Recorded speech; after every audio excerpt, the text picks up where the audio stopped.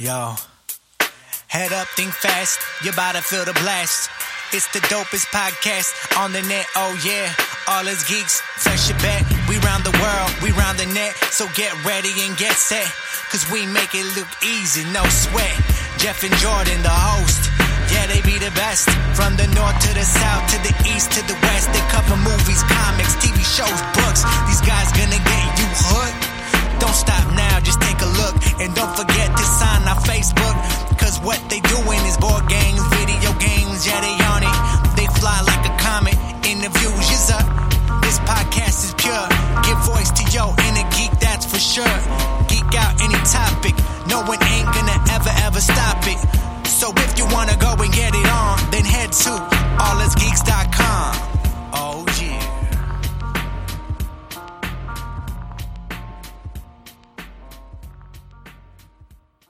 Welcome to episode 52 of All Us Geeks. I'm Jeff King. And I'm Jordan Steinhoff. And we're here to give voice to your inner geek. And our inner geek is still not 100% healthy, but we're getting there. We're recording this, and I'm still working on the wonderful editing for the last hackathon that we did. So hopefully that will be out shortly as well. Yeah, just like that. Not a lot for the general, unless that's where you wanted to do the questions that you asked for. I was just going to throw them in there. Okay. So, just real quick. By now, you've probably heard Geek News, but I wanted to mention it here too. Just welcoming our Geekcast Network members, the Game Hunters, and Broken Prism Reviews. Nope. They do. So yes, we have new members to the Geekcast Network. I'm not going to go into a lot of detail here because we did that in the Geek News. So just look for Geek News 9/23/2014 should be the title of that one. In case you only subscribe to the main, go on over to the website and check for the Geek News, where we talk a little bit more about why and what it means for them to be in the Geekcast Network. And that is really all I have besides the questions. So you want to lead us off on the questions, or? I will lead off. Being a recording day, I just threw out on all our feeds today that we were recording, and I asked for questions, and I got a couple responses. Nate, who is now on the bubble, he had his name for a couple months.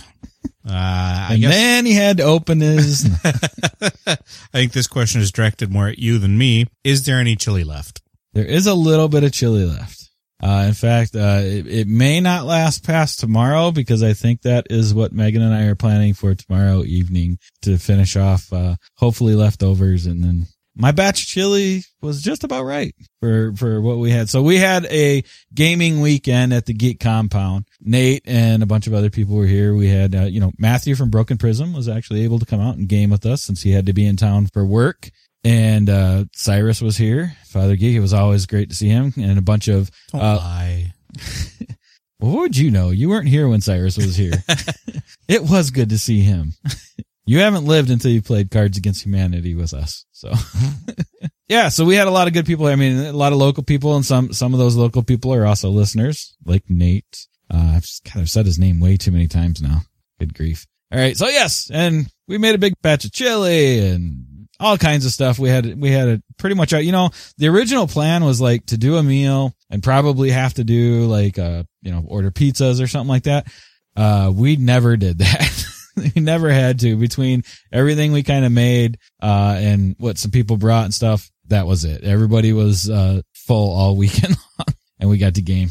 All right. And then Daniel at Hoppities, I believe is, how to pronounce that. I could be wrong. Over on Twitter responded. The top 5 expansions that we like for any games, which, you know how I feel about top 5s and top lists and favorites, though. I know.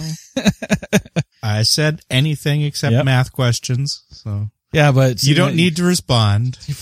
That's math. See, if I say one now, then I have to -1 to know how many left. Well, I'll go ahead with mine. Sure. Just because I was going to be a dick about it and just say what? Dominion. Yeah. 1, 2, 3, 4, 5. But in fact, I put slightly more thought into it than that. My favorite, in no particular order, but what ended up first coming to mind was the Fantastic Four expansion for Legendary, because hey, Galactus. Yeah, I don't think I've played that one yet. After that, the BSG expansion Pegasus, because Well, Pegasus and Admiral Kane. I did get a Dominion expansion in there, Dark Age, which, as we discussed and we half reviewed it, it really revived my interest in the game. Come on. Made it a lot less stale. Are you saying we half reviewed it, like half-assed it? Or, cause I think we did a full review. Well, we did a full review, but it was a review of an expansion. Right. So we didn't have to go into everything that made up a Dominion game. Right. Then the Markland edition for Ticket to Ride, because Germany. And then the X-Wing, the Millennium Falcon expansion for X-Wing, because, hey, it's the Millennium Falcon, fastest hunk of junk in the galaxy. Nice. And those were my top 5. Okay. I don't know if I Did you break your own rule, or break my own rule of what? And come up with a 5 as I was talking, or just gonna I never said I had a rule. I just said I don't like it. Yeah, but I mean, well, one, I do agree with you about Dark Ages. And then we, like you said, we said that when we reviewed it, it completely revived my interest in Dominion and brought to me a whole new level to the game at the time. So I know a few people that didn't like it, and I have a hard time getting, I can't bring myself to even go, you know, there are sometimes people will disagree with you and you can see their point, just not agree with it. And then there are other times where you're like, you're just absolutely nuts. And that's an absolutely nuts time for me. I'll tell you what, so Dark Ages, can I go with an unreleased expansion? If you're sure that it might be released at some point. I'm not 100% sure. Daniel wasn't specific, so. There you go. I've said it before. I'll just say it again. And it's not going to come to any surprise or be any kind of shock, but Cryptozoic needs to pick up that 5 to 6 player expansion for Gravwell, as far as I'm concerned, because I've played it and it's amazing and I'm already on board with it, and it easily would become one of my top expansions, I think. And I like the way he took it to 5 to 6, because originally Corey didn't think he would ever do a 5 to 6 player expansion. And then he kind of thought about how it would work and he did it. You know, I was going to say the Battlestar Galactica stuff in general, but only because of more character. Some of the other stuff in most of the expansions I don't care for, but I do like the addition of the characters and stuff. And BSG is definitely one of my favorite trader mechanic games. So I'll go in general there. And then I might have to stop at 3 here.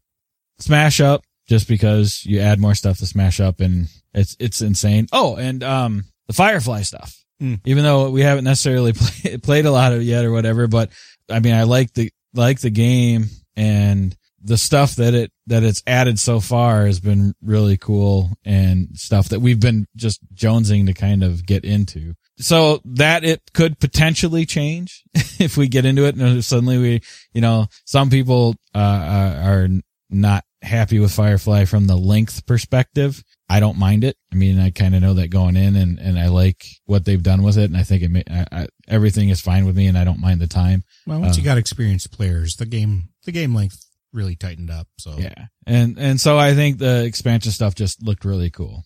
That's what I'll go with for now. All right. His next question was favorite game meeple ever, and my initial response was but. I've never wanted to cuddle with a meeple. Nor have I. But then I remembered the joy I got the first time I played the Game of Thrones board game that we reviewed way back in the day. And the knight figure there actually serves 2 roles. If you stand it up straight, it looks like a knight. But I laid mine down, and it was a pig. So it's a dual animal meeple. And I consistently laid my pig down all night long and trash people with my war pigs rather than my knights. So that's what I like there for my favorite meeple. Yeah, I got nothing. I could care. I mean, a piece is a piece when it comes to that. I really like the purple cubes from Lords of Waterdeep. Yeah. And then a game I've wanted to burn. And I've never really been that. My initial response was, I wouldn't want to burn anything because there's something out there for somebody. You know, everybody's going to like a game, even if I don't. Somebody's going to like a game, even if I don't. But then I thought about 2 of my worst gaming experiences in the last 12 months. I immediately came up with 2 answers. One, and everybody's going to disagree with me on this, I know, Jordan at allusgeeks.com or podcast at allusgeeks.com. Hey now. Apocalypse. Was not keen on that. And if that were to disappear into a black hole, I would not be disappointed. and sadly, Mage Knight. I had such high hopes for that when it came out, and then had to wait 2 years to play it because they never printed enough for me to actually buy it, and it took 2 years for somebody that I know to actually buy it. And then I played the game, and I thought it was horrible. Everybody that I know apparently really loves it, but Vlada just took together all the mechanics of every game ever made and threw them in a blender and dumped them in a rule book, and everything about that game I dislike. So if that were to disappear, I would not be disappointed. Well, everybody knows my love of Catan, but you know what? I won't go as far because, like I've said before, I understand. Like, I don't like it, but I understand its importance in the hobby and crossing people over. So maybe I'll just pray away the Catan. I'll let the core, I'll let the base stay, and I'll just burn the 5 to 6 player expansion, because every time I talk about playing it, and everybody, and I always say, yeah, I've always played it 6 players. Everybody goes, oh, well, that's horrible. 5 to 6 is horrible. So it's like, so maybe we just burn the 5 to 6 player expansion. And again, I'm not a fan of Agricola. I'm not a fan of Galaxy Trucker. Agricola is fine, can stay around. Galaxy Trucker can burn in a fiery hell. So somebody actually brought that into my house this weekend and almost got kicked out. Like accidentally, or were they? No, on purpose. They brought the big old anniversary box. I think Steve brought it and kept mentioning bringing it out on the table. And I was like, that's fine. There's another table, or you can leave, or, whatever you want to do. And then we talked about at one point, I forgot it was, cause enough people had showed up where we couldn't just, we kept growing the game we were playing as people showed up, and then it finally kind of bust. It was like, well, either we're breaking out Cards Against Humanity right now, or we're finally going to split off into 2 groups. And we started joking around about team captains and doing picks on who gets to go with who to play what game. And then Steve kind of floated the idea, oh, that would be awesome if the captains actually got to pick the game, because I'd pick Jeff and then I'd pick Galaxy Trucker. And so he was trying to get kicked out of my house, I think. Apparently he didn't like it here or something. I don't know. He didn't seem to like Gravwell though. That kind of surprised me, but I don't know what the deal there is. So yeah, there's no redeeming value to putting Galaxy Trucker on the table in front of me. It's not something I ever want to play again. I don't care if I ever see it again. So yeah, if I had owned it, sure, I'd probably burn it. And the 5 to 6 player expansion for Catan. There you go. Those 2. Alrighty. Well, thank you to Daniel, and I guess he who shall not be named, for your participation. You lost your name again.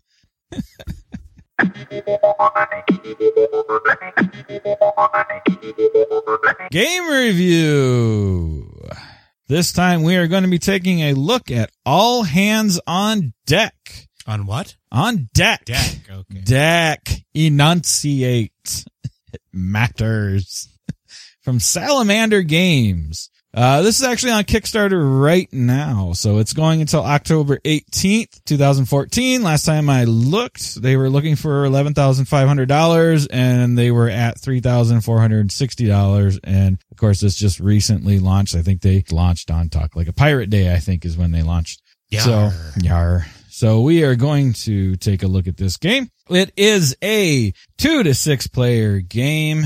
Basically a rummy style card game with an auction mechanic. The overall idea is that, you are just getting back from a serious plundering. I believe it's some big ship has crashed, if I remember the backstory, and all the pirates and it was supposed to be, full of loot and booty. And so everybody went and yes. It's all about the booty. It's all about the booty. So everybody went to have it, to stake claim. Fights broke out. Hilarity ensued. Burning, all that good stuff. So you've kind of limped this is after the battle. You've limped your way back to port. And now you are basically repairing and recruiting to go out on the high seas again. So you're trying to replenish your crew for your pirate ship. So that's the idea behind it, the little theme that they kind of put behind a rummy style game. So all of the cards are cartoon, pirates and various types that would make up your crew, and there's some action cards and all that good stuff. Again, this plays 2 to 6 players, and the idea is through the game you are trying to either get a run of seven of one suit or runs of 3 in the 3 different suits. The first player to accomplish one of those things wins. So we have, like I said, there's 3 different suits. So there's the Black Vipers, the Storm Sail, and the Sea Sabers. Each have a different symbol and a different color. So that part is kind of nice. You can tell it apart by symbol and color. And then there's some action cards as well. And each suit goes from like 1 to 10. So 1 being your cabin boys, all the way up to 10 being your first mates. And what happens is for a turn, everybody starts with 5 cards. The first turn, we did not draw, right? Correct. Yeah. First turn, you don't draw, but every subsequent turn, the first thing you do is everybody gets 1 card. After everybody's gotten their 5 and all that good stuff, there's all the remainder of the cards, which there are quite a few cards, are put in the middle. So on a normal turn, minus first turn, everybody will be dealt a card. Once you're dealt that card, then the top card of the deck will be flipped over as the auction off card. So that could be, so here I'll grab off the deck here. We are looking at the Sea Saber Cabin Boy. So that's the number 1, for that deck. Now again, Roger the Cabin Boy. Nice. The number at this point, at least for the auction, probably only matters to you as far as if you are looking at it for your run. But it also might be something that you potentially want to try to put in your hand for auction power later. So starting with the person to the left of the dealer, they get to decide if they are going to bid or pass. If they decide to bid, they take as many cards as they want out of their hand and put them face down in front of them, and just say, hey, I'm bidding 4 cards, or I'm bidding 2 cards, whatever they decide to do. And then you go around the table and everybody can bid however many cards they want to or pass. So it's not like I bid 2 cards, Jordan has to bid 3 cards. Jordan can bid 2 cards as well, or 1 card, because after everybody's bid or pass, they all get flipped over. So when they're flipped over, you add up the total points of crew members that you've bid to see if you've won the card. Now, if you've played crew members that are the same suit as the card you're trying to bid for, your point total is doubled. So let's say I've got a Gunner Storm Sail here, and he's a 4. If I was bidding on another Storm Sail, he's actually worth 8 to me. So you add up your points and see who wins it. Now, there's also action cards. And these mostly get played at the same time you're bidding. There's just the one that I know of that you don't play during the bidding phase. And that's kind of like a wild. You get to stick it in for any other card. Yep. Otherwise, if you're going to play action cards, you play them at the same time as you're bidding. So I could say I'm bidding 2 cards. One of them might be my first mate, which is going to give me 10 points, but the other one might be this fall off the dock, which is, well, that would be a bad combination. All right, let's say it's my cabin boy for 1 point and the fall off the dock, which I don't know why I'd even put the cabin boy out there unless I just really wanted it out of my hand. But the fall off the dock is once it's flipped, and starting with the first player and going around the table, that's how these are resolved. So if multiple people have played action cards, first players will trigger first and go around the table. So fall off the dock says discard the action card or the auction card, all bid cards, and any action cards still in play. So if you're the first player and you've played that, nobody else will get their action cards. Not only that, but the bid card goes away, and all of the cards that were used to try to bid on it go away. So basically you just cleared it away. Nobody gets anything. So that's kind of evil. So that's one of those things. If you're, again, first player, that's pretty cool. Last player, you'll still clear everything, but everybody's action cards will trigger before yours. And then you've got here's another one, Hidden Plunder. Take any 1 card from the discard pile. So you may not be able to win the card in the middle, but if there's already cards in the discard pile, you can take one out of there. And if it's one that you need for your run, you would do that. So there's various action cards like that. Like I said, there's one that's a wild. There's one, and one thing I should mention is that action cards do not count for points towards the bid at all. But there is one action card, the rum card, that basically is an auto win. So that if you play the rum card, That round, not the game. that round, yes, you auto win the bid or the auction. So if you play the rum card, as long as somebody hasn't discarded it with fall off the dock before you, you will win the auction. So continue like that. So you do the bid or the pass, you reveal the bids, resolve the card, all the action cards, and then you determine who won the auction, and then you discard. So you can discard as many cards as you want before you get dealt the next card, the start of the next round. Why would you discard when you're looking for all these runs? Well, there is a hand limit of 12 cards. And there's also a cheat mechanic kind of in there as well. So you don't have to fan out your cards. You don't have to show anybody what you've got. You can kind of keep them all together. You got to keep them above the table. So, I mean, they can see you holding the cards, but you don't have to fan them out or count them out or anything like that unless somebody says you're a cheat. So if somebody claims you're a cheat, and they have to do that between you drawing the card in the next round and the bid being revealed. Once the bid cards are revealed, nobody can try to call you a cheat again until the next round where you've drawn a card.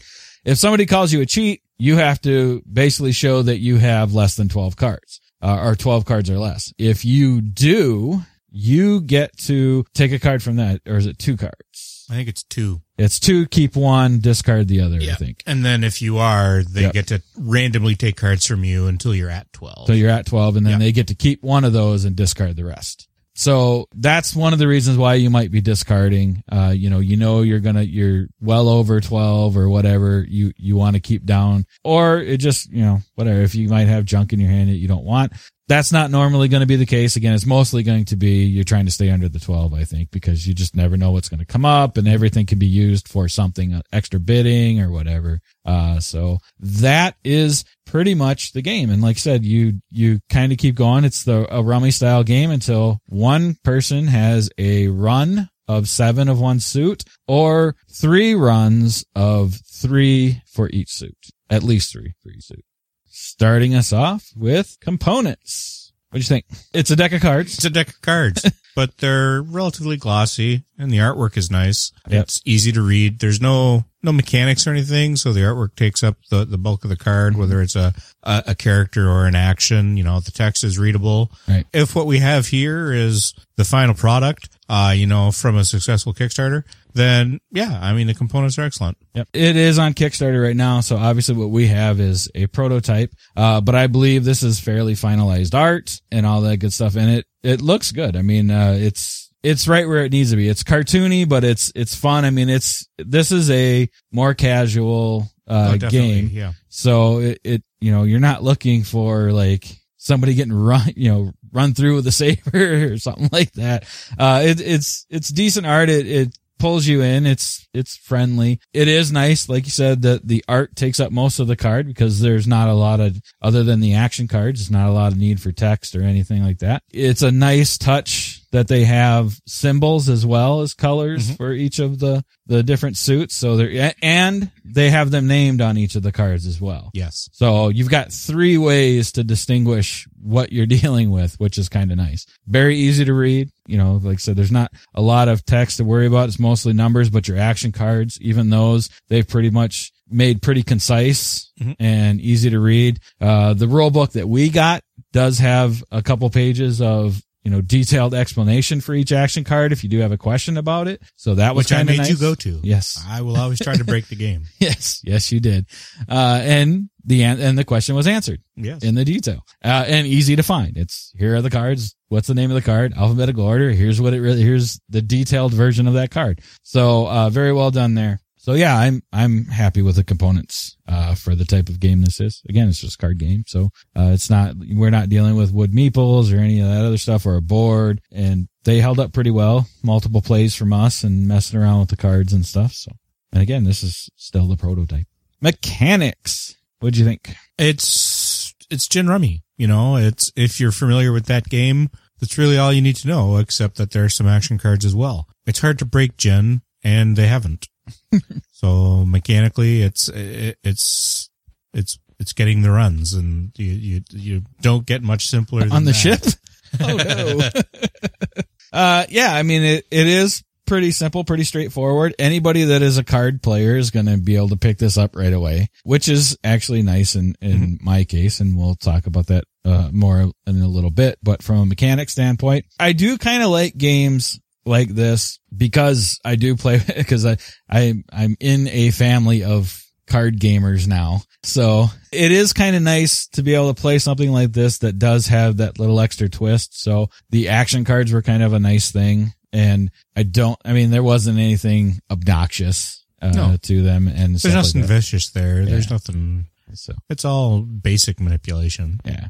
Rules. I mean, I went over the rule book. We all kind of glanced it over a little bit as we were playing. The rules are really nice. I've got just printed on paper and stuff right now, but it is the full color, nice layout. Like we said earlier, easy to find, when we were looking for specifics on cards. Yeah. There's fluff, there's rules, and there's explanation. And back page has a nice reference of the game round. Yep. To kind of check out. So you just go, hey, you're doing this, this, this, and this. And again, one, being a card player, two, this being a more on the casual side game, other than checking specifics maybe on an action card, this is the back page is all you need, which is always nice. I always like it when you can get to a point where, okay, I've looked at the rules. This is all I potentially need if I even need to look at this. Mm-hmm. And you really don't. After like one or two rounds, you're like, all right, here's what we're doing. It's kind of plays itself at that point. You get the process easy.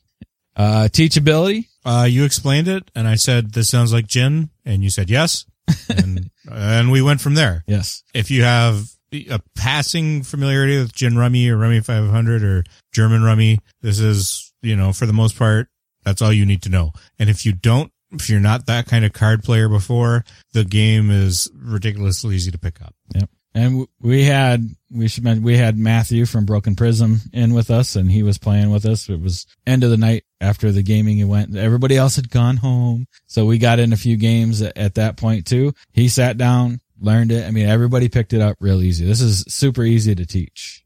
So theme, what did you think of the theme? It's piratey. I like it. All hands on deck. The art, for the pirates is nice, and it's thematic on the action cards. I didn't want to break out my yars and a belaying pin and start beating anybody, but it's for what it is, a simple rummy-esque card game. The pirates are on every card. Mm-hmm. So it's there and it's in your face all the time. So it's always visible. It's there and it's enjoyable. I liked it, like I said, and it's mostly from the component standpoint. Like you had kind of said earlier, there's fluff in the front of the book and all that stuff about why you're re-recruiting for your ship and all that stuff. And the artwork is really nice and some fluff to the action cards. There's what the action card does, and a lot of them have a little bit of fluff text as well.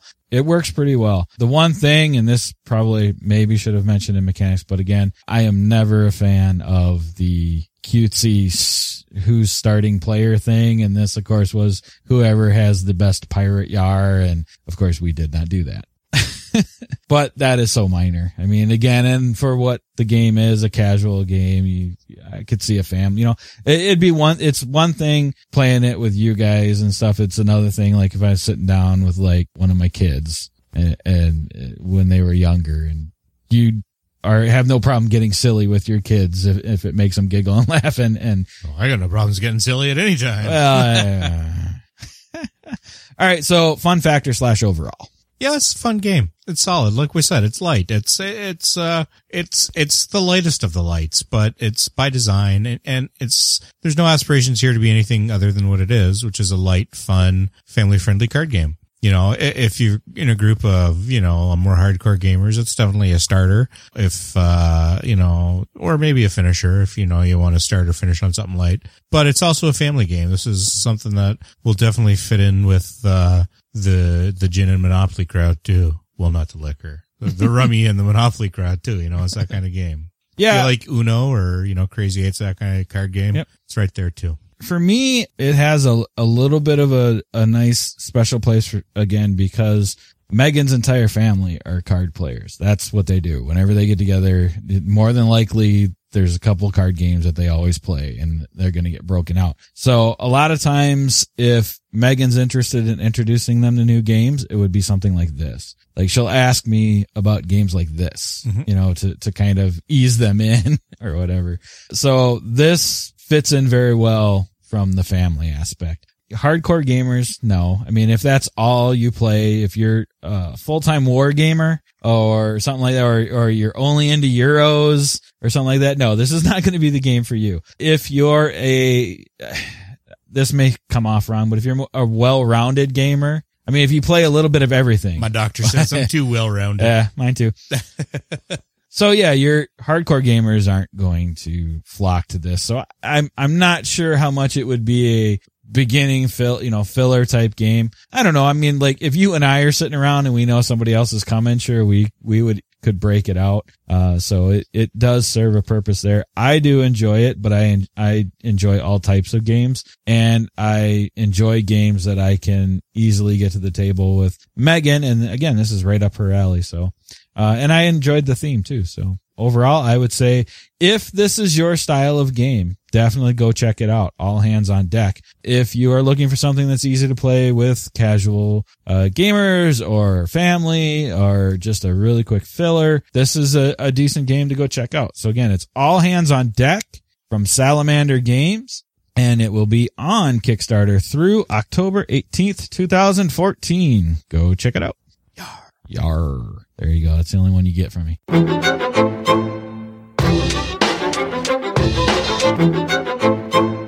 What we're watching. I think I missed stuff just because. Couple eps of Who have gone by since last we recorded. Woot. And I'm not caught up. I did not watch this last weekend's for obvious reasons. You could have got a screening going up there. I'm sure a lot of people there watch it. Well, yeah, Matthew did say, I missed. I didn't get to watch Doctor Who. I'm like, we've got it recorded if we find time. We did not find time. Time Heist. It was nice. It had, kind of a Leverage or Ocean's 11 feel to it. But listen, that's right. This is the one. Yeah. Okay. Yep. Listen, I really, really liked. I think that has supplanted Weeping Angel, the original Weeping Angels app. I forget which one that was called. You really liked Listen? I mean, I did. The way it ended. I mean, the way that it kind of wrapped into. Well, see, I thought there you was would a debate because that I have not gotten involved in because my theory is just so far out there that it would be scoffed at.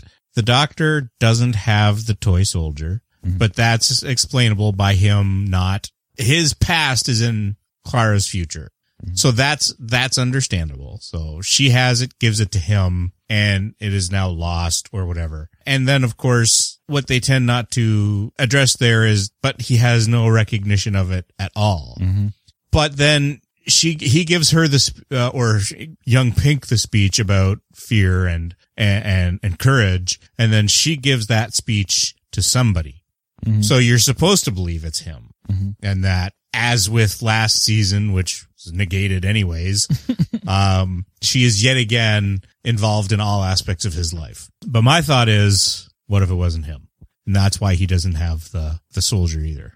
Nobody else has gone that route. Everybody is either... It's one of those things they'll bring up like in the season finale and bring it all back around. We'll find out then. When they bring back the master again for, how many times have you died? That's my thought. Maybe it's not him. If it is him, and I don't give Moffat that much credit for that much depth. I think it's just yet again him doing Clara, being responsible for everything that the Doctor is. But in this case, unlike the last season, this I found acceptable. And I think I liked it right up until that part.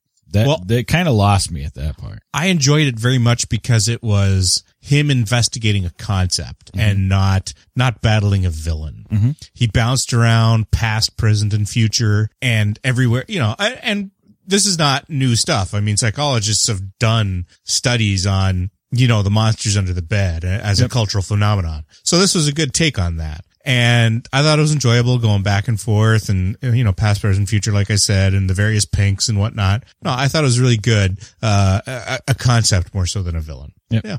Big Bang Theory has started up again for the season, so we watched the first ep of that. Apparently it was a double ep last night. We watched the first ep, and did we watch the second? I think we might have only watched the first one too, but yeah. Yeah, we recorded them both, but it was like 10 o'clock by the time we got done with that, so I just said, no, I'm going to bed. I've been continuing to work through SG-1. I think I'm nearing the end of season 3.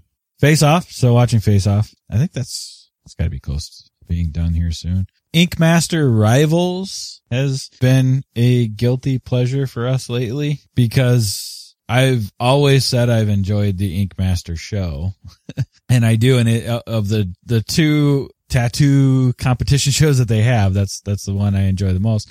But I always could do without some of the drama. This is 100% drama, or like 85% drama, because they brought back 2 contestants that were on a previous season that kind of became rivals. And then everybody else that fills up spot has brought their real life rival with them in the tattoo world.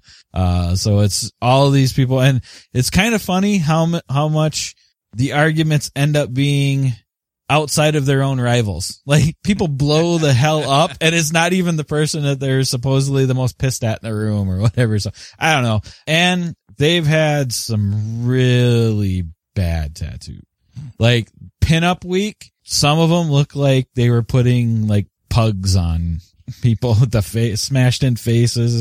That was a bad week. So yeah, that's on, and we're enjoying that, but at the same time we're hating ourselves a little bit every time because of how much drama is in it this year. Is this a CW show now? Legends, I don't know. We might have caught up with Legends, or we're just an episode or 2 behind. So, I'm enjoying that. Yeah, I'm still try that. I'm still enjoying that so far. It'll be interesting to see kind of where they take it and how long they take it and whatever. So he's still trying to figure out if he's, live or Memorex. But everybody that potentially has the answer doesn't stay around very long. Whatever. There's been some good people on there too so far. So I'm actually enjoying that one. Ray Donovan, talked about that before. That one is still going. We're fully caught up on that and watching it as it happens. Boardwalk Empire started, I believe. This is the final season of Boardwalk Empire, I believe. That one I've always been kind of neutral on. Megan enjoys that one more than I do, but it's still, it's an okay show. I at least watch it. I don't completely tune out like some other things. Are you watching this? Yes. What's going on? No, I don't even. Mob stuff? I don't even pretend if I'm completely tuned out, I'm completely tuned out. Sons of Anarchy started up again, of course. And again, this is their final season as well. Been enjoying that a lot. And then I power watched a comedy show on Netflix. I don't know where it originally aired, but Blue Mountain State. Have you ever heard of that one? It's this little dorky, and I watched it. I don't know. It kept popping up in my Netflix. I finally ended up watching it. This is like when we get to reading, and I haven't read anything because now at night I'm throwing Netflix on and watching various things, and instead of reading, that was my reading time. So I've been watching stuff instead. So Blue Mountain State, which I originally thought was 2 seasons, it was actually 3 seasons. So I watched it longer than I thought I was going to be. But it's a little like 20, half hour, but 20 some minute show. Mm-hmm. That is it's a comedy, and it's basically based around Blue Mountain State as this college. It's the kind of like a, one of these, like a state that, like a Texas style football is everything kind of, and college. And one of the main the 2 main characters really for the show is the backup quarterback, which that's all he wants to be. That's his whole goal, so that he actually gets the scholarship, doesn't have to do anything. So at any time he's threatened with potentially becoming the starter, he tries to find a way out of it. And then at one point he became the 3rd string quarterback and thought that was going to be the greatest thing, and realized that no, he wanted second back because 3rd is really horrible. Like, cause they do the whole thing, his whole, it's all about him being as carefree as possible and not dealing with consequences and all that stuff. So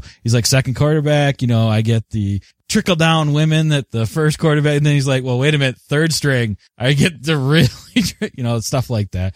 So it's just this little dorky comedy. And of course, they've got all the, Big Dumb Jock and all, all that kind of stuff. And but his best friend who went with him is one of the other main characters. And his whole thing is he just wants to be the mascot. So he becomes one of the mascots and hilarity ensues. And it's one of those shows where I said, I don't know where it originally aired, but they go as far as they potentially can go without actually like doing like full nudity and all that stuff. I mean, you'll see, drugs and dildos and condoms and, everything else and like, side boob and push up bras and all that stuff. And so a regular game night at Jordal's. Yes. Yeah. Thursday night. I watched all 3 seasons of that stupid, guilty pleasure-y kind of thing. It was 20 minute show. So now that I'm done with that, I was like, well, what else can I watch? And again, I didn't want to watch anything long. So I started watching the 4th season of The League, which I think I've mostly seen. So I all the ones I've watched so far I have seen, but I can't remember where I left off. So I'm just watching the whole season because again, it's like 20 minutes as an episode. So I'm going to watch season 4 and season 5 because I think somewhere in season 4, I think is where we kind of dropped it for some reason. I don't know if it conflicted with something else or what, but so I'm watching that and enjoying that again because that is an awesome show. Forever Unclean. White knuckle it. And then, I'll just mention it. I haven't watched it yet, but Gotham is recorded, but not watched yet. So I cannot give an opinion on that one yet, but soon, next episode, I should be able to. And then for movies, just the one Cyrus and I watched and have already recorded our review. So, yes, Two Bald Geeks is coming. There are actually 2 recorded. I just need to get through them in the editing queue. But we had a listener request for a ridiculous movie called Mutant Girls Squad. And, not Squat. Nope, Squad. And this is just showcasing that our listeners hate us. And that's what I've watched.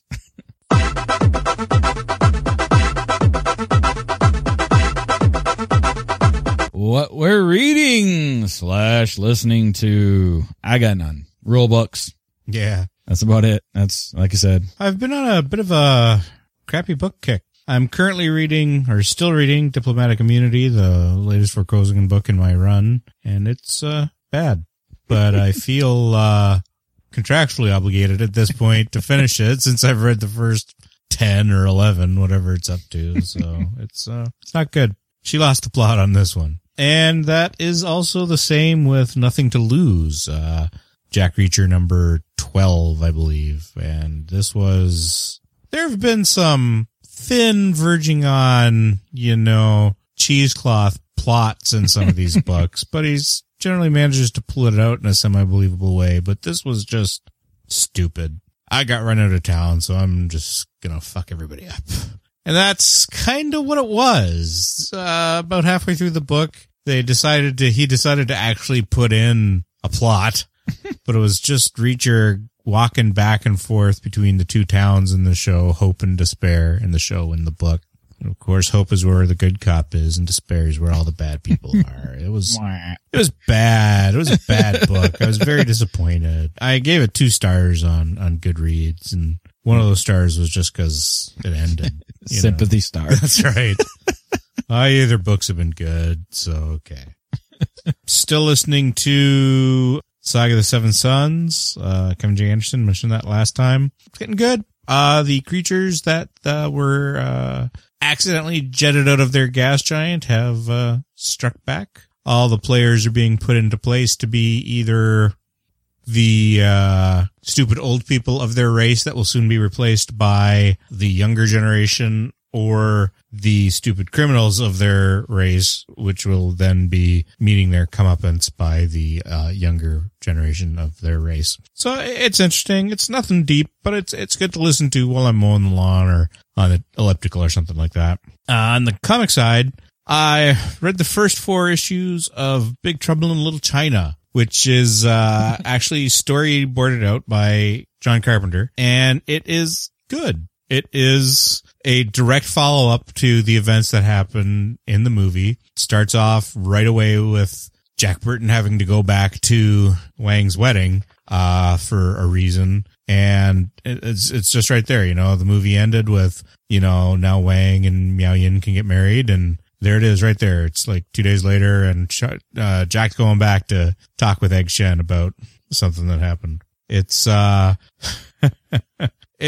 the humor and all, I can hear them talking, and especially Egg and Jack, and all the humor is there. It's the same pleasantly shallow, that the movie was. And then I've also been reading Lumberjanes, which, yeah. And it is funny. It is, not belly laugh, ha ha ha, but it's Scooby-Doo funny. It's simple because it's just young girls in kind of like a Girl Scout thing, and they go to the Lumberjanes camp, and every issue they meet the monster, and sometimes they just get away, and sometimes they defeat it, drive it off kind of thing. And their troop leader doesn't believe them, but the camp leader does. And I think I'm up to 5 now. They've met the big bad, who is, they didn't realize it, but it's revealed at the end of the issue, and he's over at a different camp. It's simple, but not stupid. It's good for kids or adults, not really young kids, but definitely in like the, 9 to 12 range. It's enjoyable. The art is good. The art is very good. The dialogue in the comics is pretty snappy, and the pacing is very good. They're always on the move. They're always doing something. They're always trying to get to somewhere or away from somewhere. And it's not Scooby-Doo dumb. Like, I enjoyed Scooby-Doo as a kid, but then watching it occasionally with a nephew or something, I'm like, I liked this. This is good for both kids and adults. And, if anybody else out there has been on the fence about it, because it is, it's not traditional tights and fights art, and it is an all-girl cast, and it is from Boom, so it's indie. Don't let any of that deter you. Check it out. It's enjoyable. It's, like I said, it's funny. It's not belly laugh funny, but it's snappy, and it's, chuckle every couple pages funny. And that's what I got for the reading. The only other thing I'll mention is, as far as listening, I am actually finally caught up on Hollywood Babylon. Like, I have no outstanding episodes, and I'm just starting my Phoebe backlog, and that is the last backlog I have. So at some point here, I could potentially get to the point where I might actually be looking for more podcasts to listen to, since I won't have a backlog. I think I've got like 7 or 8 episodes of that I haven't listened to, and I started one of them today, so the first one. So, well, with your commute by the end of next week, you should be clear. We'll see. Well, I still get other stuff coming in. I still list, like, there's everything else I listen to as it pops in. And then when I get through that, I went back to Hollywood Babylon, and now I'm going to be back to Phoebe.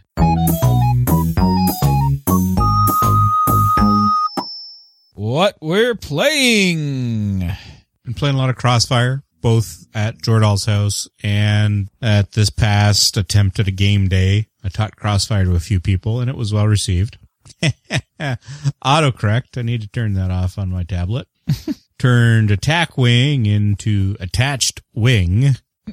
Yes, the wings are attached for the most part. WizKids QC isn't that bad. So, yeah, we played the last OP for the current series that was wrapping up, and it was fun. It was our group is pretty faction pure, so we don't do a lot of math wing in this. We don't do a lot of optimization. We just stick with, we're going to play Fed, so I'm just going to build a Fed fleet and maybe throw in some indies, whatever. I keep it kind of fleet pure. Everybody there does. But this particular scenario was designed, I think, for the math people in mind, the math wing people, the stat wing, because you really had to super optimize if you were going to be competitive. And since none of us did that, none of us made it through the first save point, as it were. The scenario was that it starts with a Borg cube, and when you've done 25 points of damage to it, this is like out of the movie.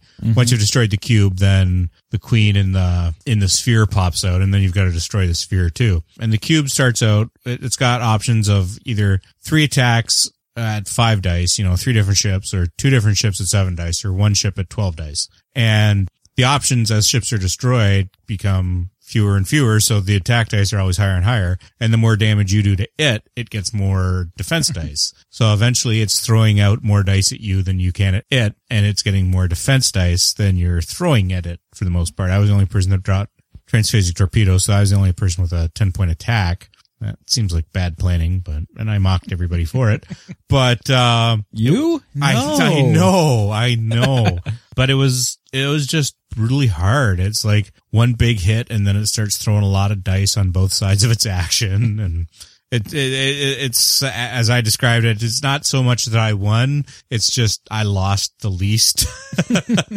So, I mean, there's a lot of the stat wing type players out there. And so this was definitely one for them. And I didn't mind at all because it was just fun watching, because control of the cube went back and forth. And it was just fun being able to pick on one ship and throw 12 dice at it, knowing that, at best it was going to get 3 or 4 defense dice. It's like, bang, and now you have half a ship. And so it was fun playing the Borg, and this was definitely one, because the other two OPs were cooperative, and you were working against the Borg. This one you still were not allowed to attack each other, but at least you got to control the Borg this time to you really mess up your opponent. So it was a good one. And then I've got the ongoing little weekly X-Wing game in. We're working on the Tantive 4 scenarios. We finished the first 2. We're going on to the third.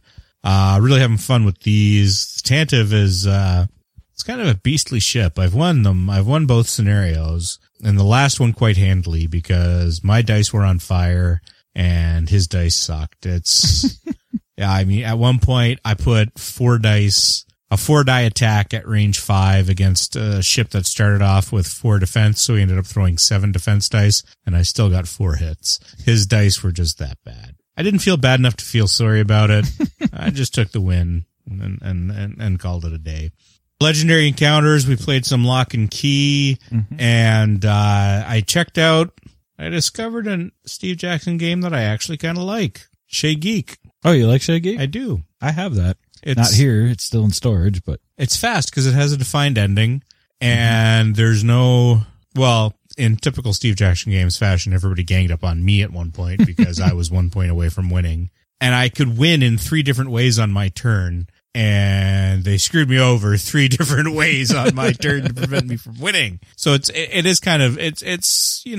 slacker munchkin as opposed to chess munchkin. Yeah. But I liked it. I liked it a little bit better because there's more a defined ending and there's less opportunities, except for in that one instance of the ganging up to play keep away and stuff like that. But the art's the same. It's, all the same kind of cheeky in the know kind of wink and nod stuff. And though I haven't got a game in of Warhammer recently, I'm working on my Skull Crushers of Khorne, just painting them. I wanted to do something different with them because the G-Dub paint scheme is very bright red, lots of bright reds because, Khorne's the blood god. And everybody does a lot of bright reds because, it's a good way to get a model to kick with a lot of bright colors. But I wanted to do something a little mute and a little more dark and still be able to get in some of purple because I like purple. So I primed and base coated them with a rust colored red. And so now I'm using a Scorn red instead of a Khorne red or a blood red. And it's got a really nice muted tone to it that I like. And I think when I mix some purple and black together for almost everything else on the knights and the banners,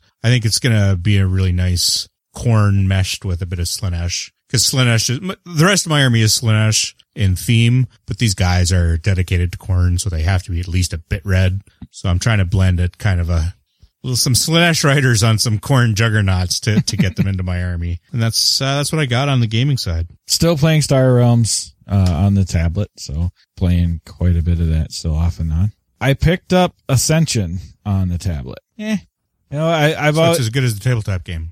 Well, I've never played the tabletop game and I heard from a lot of people that have had it, iOS for so long that, a lot of people are like, well, I love it on the tablet. I'll only play on the tablet now. It's so much better on the tablet.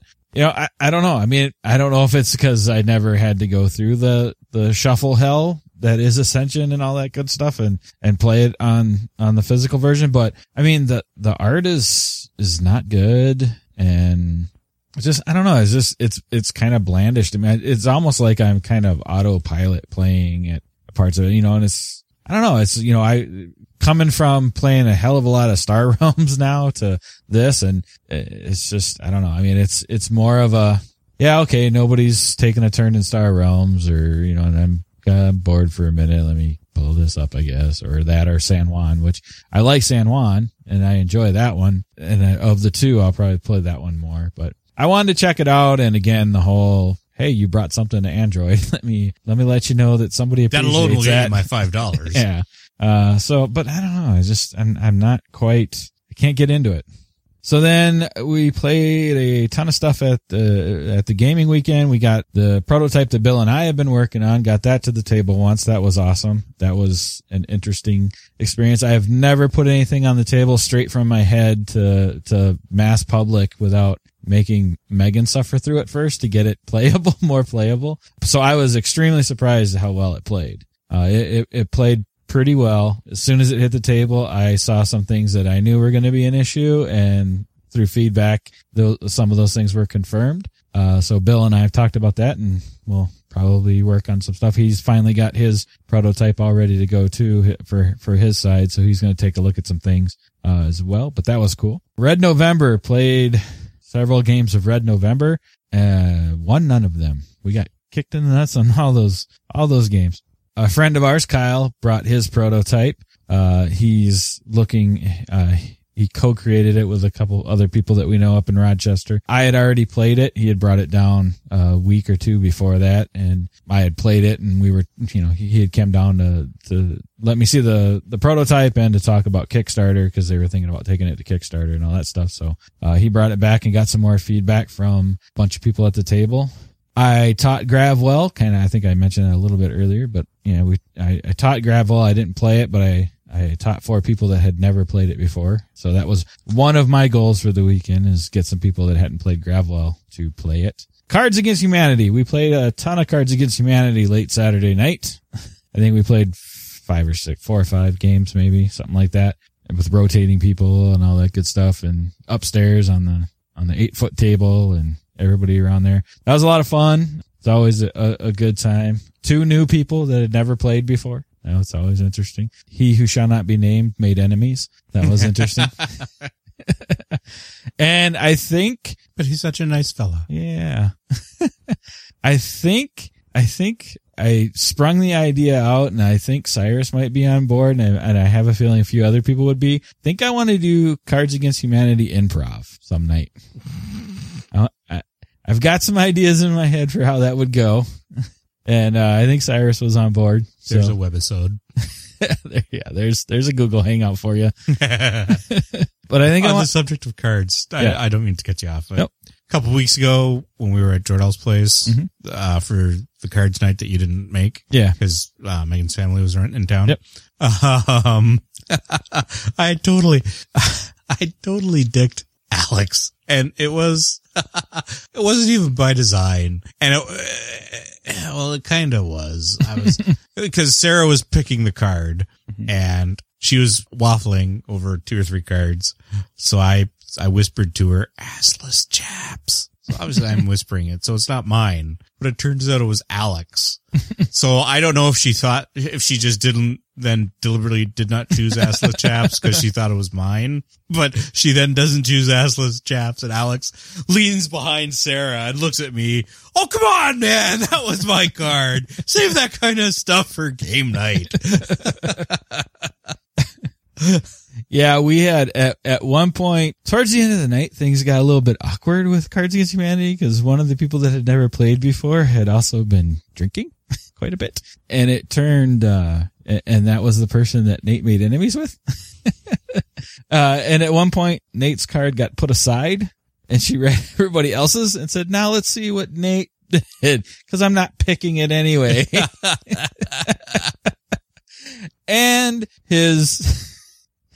And he further cemented that hatred by throwing the card bitch tits. Good time was had by all. Let's see. We got to play WYSIWYG. What you steal is what you get, which is a game Matthew Broken Prism has been working on. So we got a chance to sit down and play that. And That may be he's going to be here tomorrow for an interview. That might be what he's potentially taking in the Kickstarter. So I'll talk to him about that tomorrow, possibly. Sons of Anarchy, I finally got to get a play into that. I really enjoyed that. That was a lot of fun. So I know what I'm in for when I finally get my pre-order. when that finally pops. So what game from 2015 do you have that paired up with? Honestly, I can't remember right off the top of my head. And then I thought I had the Grim Bastards little mini expansion with it, and I think I potentially took that off in case that would hold it up as well. And then I tried to add it to a different one. Of course, they're sold out. Like, it's not in stock. And so yeah, I don't know. I've got so much crap hanging out there that it'd be funny if they all dropped at once, because I think Megan would like kick my ass if there's just like, look, I'm building a fort out of cool stuff ink boxes. Legendary Encounters, like you said. I mean, I know you got some plays in prior, and then we got to play here, and Michael taught that. I think he said he played it 3 times Saturday night. I didn't get to sit in it all Saturday night, but we got to play it on Sunday. That was a lot of fun, even though we got kicked in the nuts hard. That went downhill fast. It's not important to clear the weapons locker. No. Not at all. Only you go there and you will get kicked in the balls every time. And Lock and Key, like you said, and of course, just the other night we played some Netrunner finally. Oh yeah, I forgot. Yeah, we had not played that in forever, and as it showed. It showed. I don't know what my deck is supposed to do. Yeah, we had no idea what our decks were doing. We at times had no idea what the order was or the rules, or so it was a whole lot of cobweb clearing, and eventually, I mean, we got two solid games in there. We both got a chances, Corp and Runner, and all that good stuff. And hopefully we, as we always say, we'll play again here soon. Yeah. You know, next 6 to 9 months. Yeah. So yeah, that was a lot of fun. All right. So there you go. That will bring us to the end of episode 52. Thanks for hanging out with us again. I'm Jeff King. And as always, I am the Canadian. Thanks for listening. This podcast is a proud member of the Geekcast Network. If you enjoyed it and are looking for other podcasts with a geek culture slant, head over to geekcastnetwork.com, where you will find podcasts such as Two Bald Geeks, a podcast by 2 bald horror movie fans that dissect one horror movie a month, saving the spoilers for last. The Geekcast Network. You can broadcast your geekiness at geekcastnetwork.com.